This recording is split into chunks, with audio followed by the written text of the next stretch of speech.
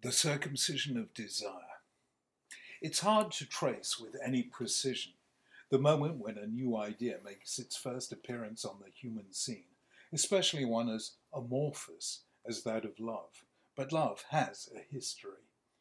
There's the contrast we find in Greek and then Christian thought between eros and agape, sexual desire, and a highly abstract love for humanity in general. There's the concept of chivalry that makes its appearance in the age of the Crusades, the code of conduct that prized gallantry and feats of bravery to win the heart of a lady. There's the romantic love that makes its appearance in the novels of Jane Austen. And there's the moment in Fiddler on the Roof, where exposed by their children to the new ideas in pre-revolutionary Russia, Tevye turns to his wife Golda and the following conversation ensues. Do you love me? I'm your wife. I know, but do you love me? Do I love him? For 25 years, I've lived with him, fought with him, starved with him. 25 years, my bed is it. Shh. If that's not love, what is? Then you love me. I suppose I do. The inner history of humanity is in part the history of the idea of love. And at some stage, a new idea makes its appearance in biblical Israel. We can trace it best in a highly suggestive passage in the book of one of the great prophets of Israel, Hosea. Hosea lived in the 8th century BCE. The kingdom had been divided since the death of Solomon. The northern kingdom in particular, where Hosea lived, had lapsed after a period of peace and prosperity into lawlessness, idolatry, and chaos. Between 747 and 732 BCE, there were no less than 5 kings, the result of a series of intrigues and bloody struggles for power. The people, too, had become lax.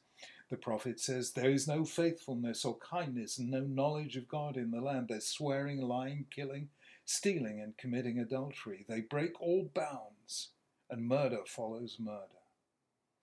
Like other prophets, Hosea knew that Israel's destiny depended on its sense of mission. Faithful to God, it was able to do extraordinary things, survive in the face of empires, and generate a society unique in the ancient world of the equal dignity of all as fellow citizens under the sovereignty of the Creator of heaven and earth.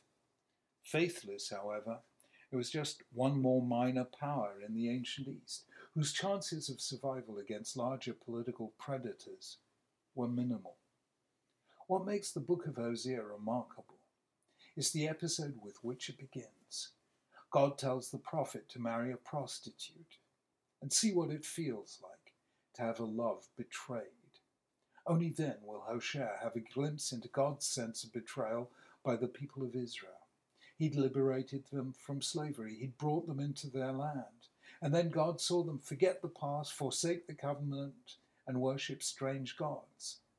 Yet he can't abandon them, despite the fact that they have abandoned him.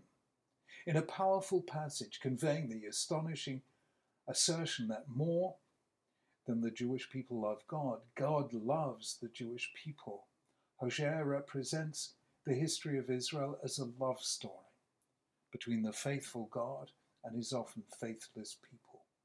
Though God is sometimes angry, he cannot but forgive. He will in the future take them on a kind of second honeymoon, and there they will renew their marriage vows. This is what Hosea says. Therefore I am now going to allure her. I will lead her into the desert and speak tenderly to her.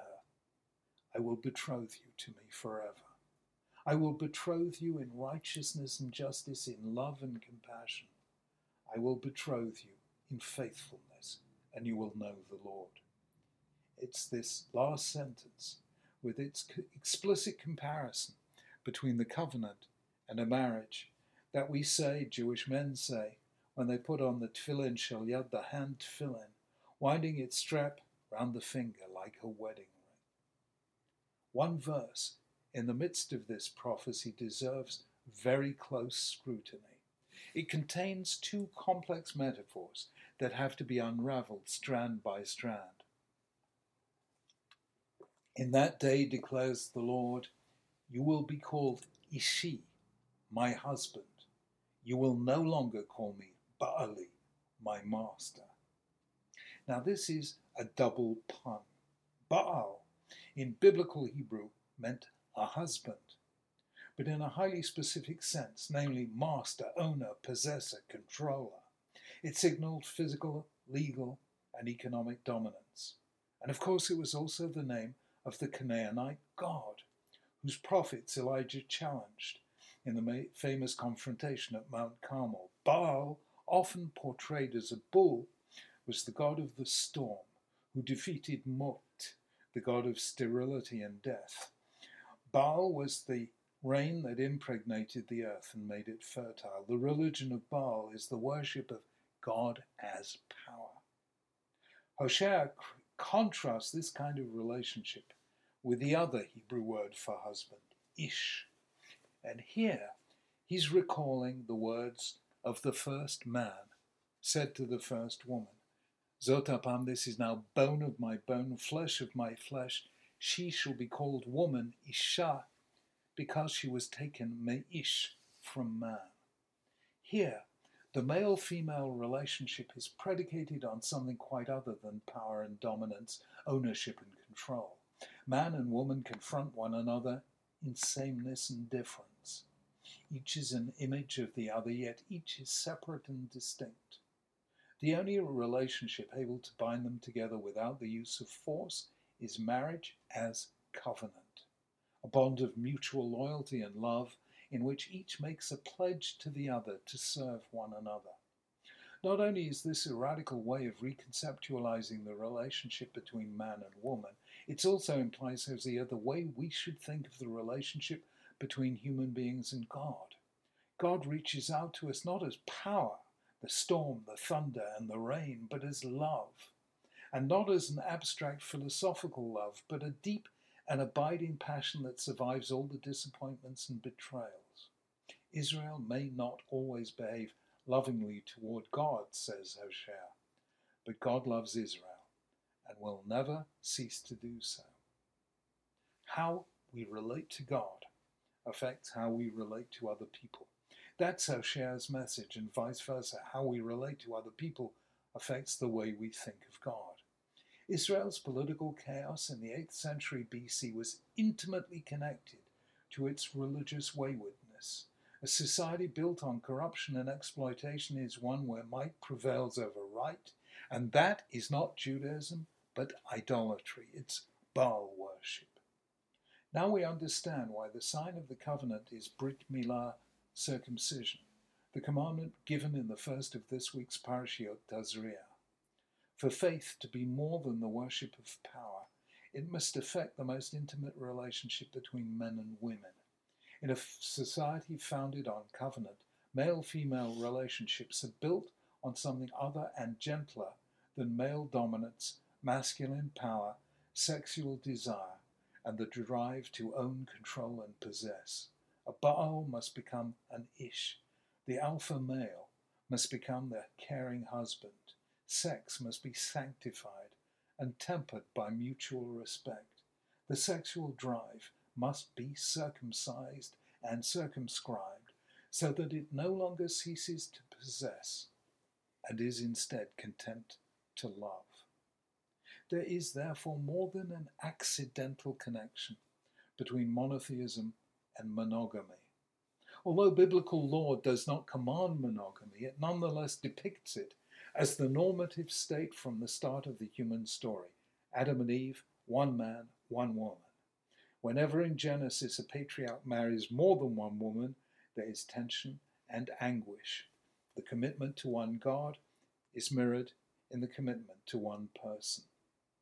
Even the Hebrew word emunah, often translated as faith, in fact means faithfulness, fidelity, precisely the commitment you undertake when you make a marriage. Conversely, for the prophets, there's a connection between idolatry and adultery. That's how God describes Israel to Hosea. God married the Israelites, but they, in serving idols, acted the part of a promiscuous woman. The love of husband and wife, a love at once personal and moral, passionate and caring, is as close as we come to understanding God's love for us and our ideal love for him.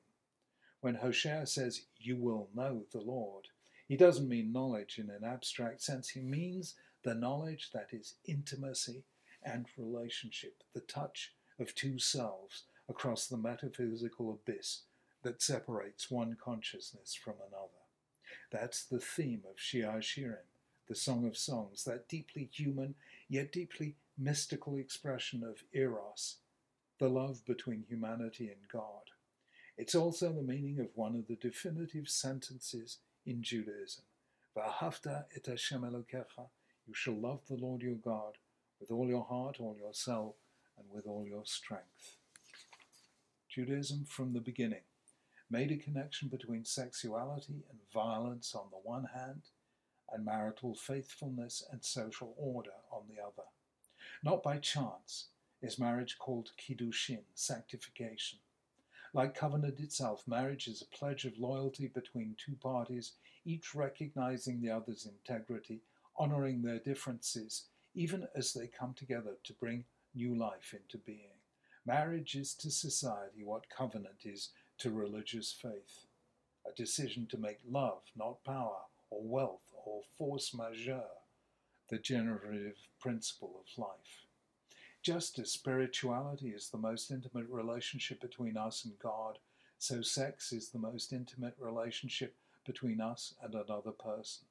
Circumcision is the eternal sign of Jewish faith because it unites the life of the soul with the passions of the body, reminding us that both must be governed by humility, self-restraint, and love. Brit Milah helps transform the male from Baal to Ish, from dominant partner to loving husband, just as God tells Hosea that this is what he seeks in his relationship with the people of the covenant. Circumcision turns biology into spirituality. The instinctive male urge to reproduce becomes instead a covenantal act of partnership and mutual affirmation. It was thus as decisive a turn in human civilization as Abrahamic monotheism itself. Both are about abandoning power as the basis of relationship and instead aligning ourselves with what Dante called the love that moves the sun and other stars. Circumcision is the physical expression of the faith that lives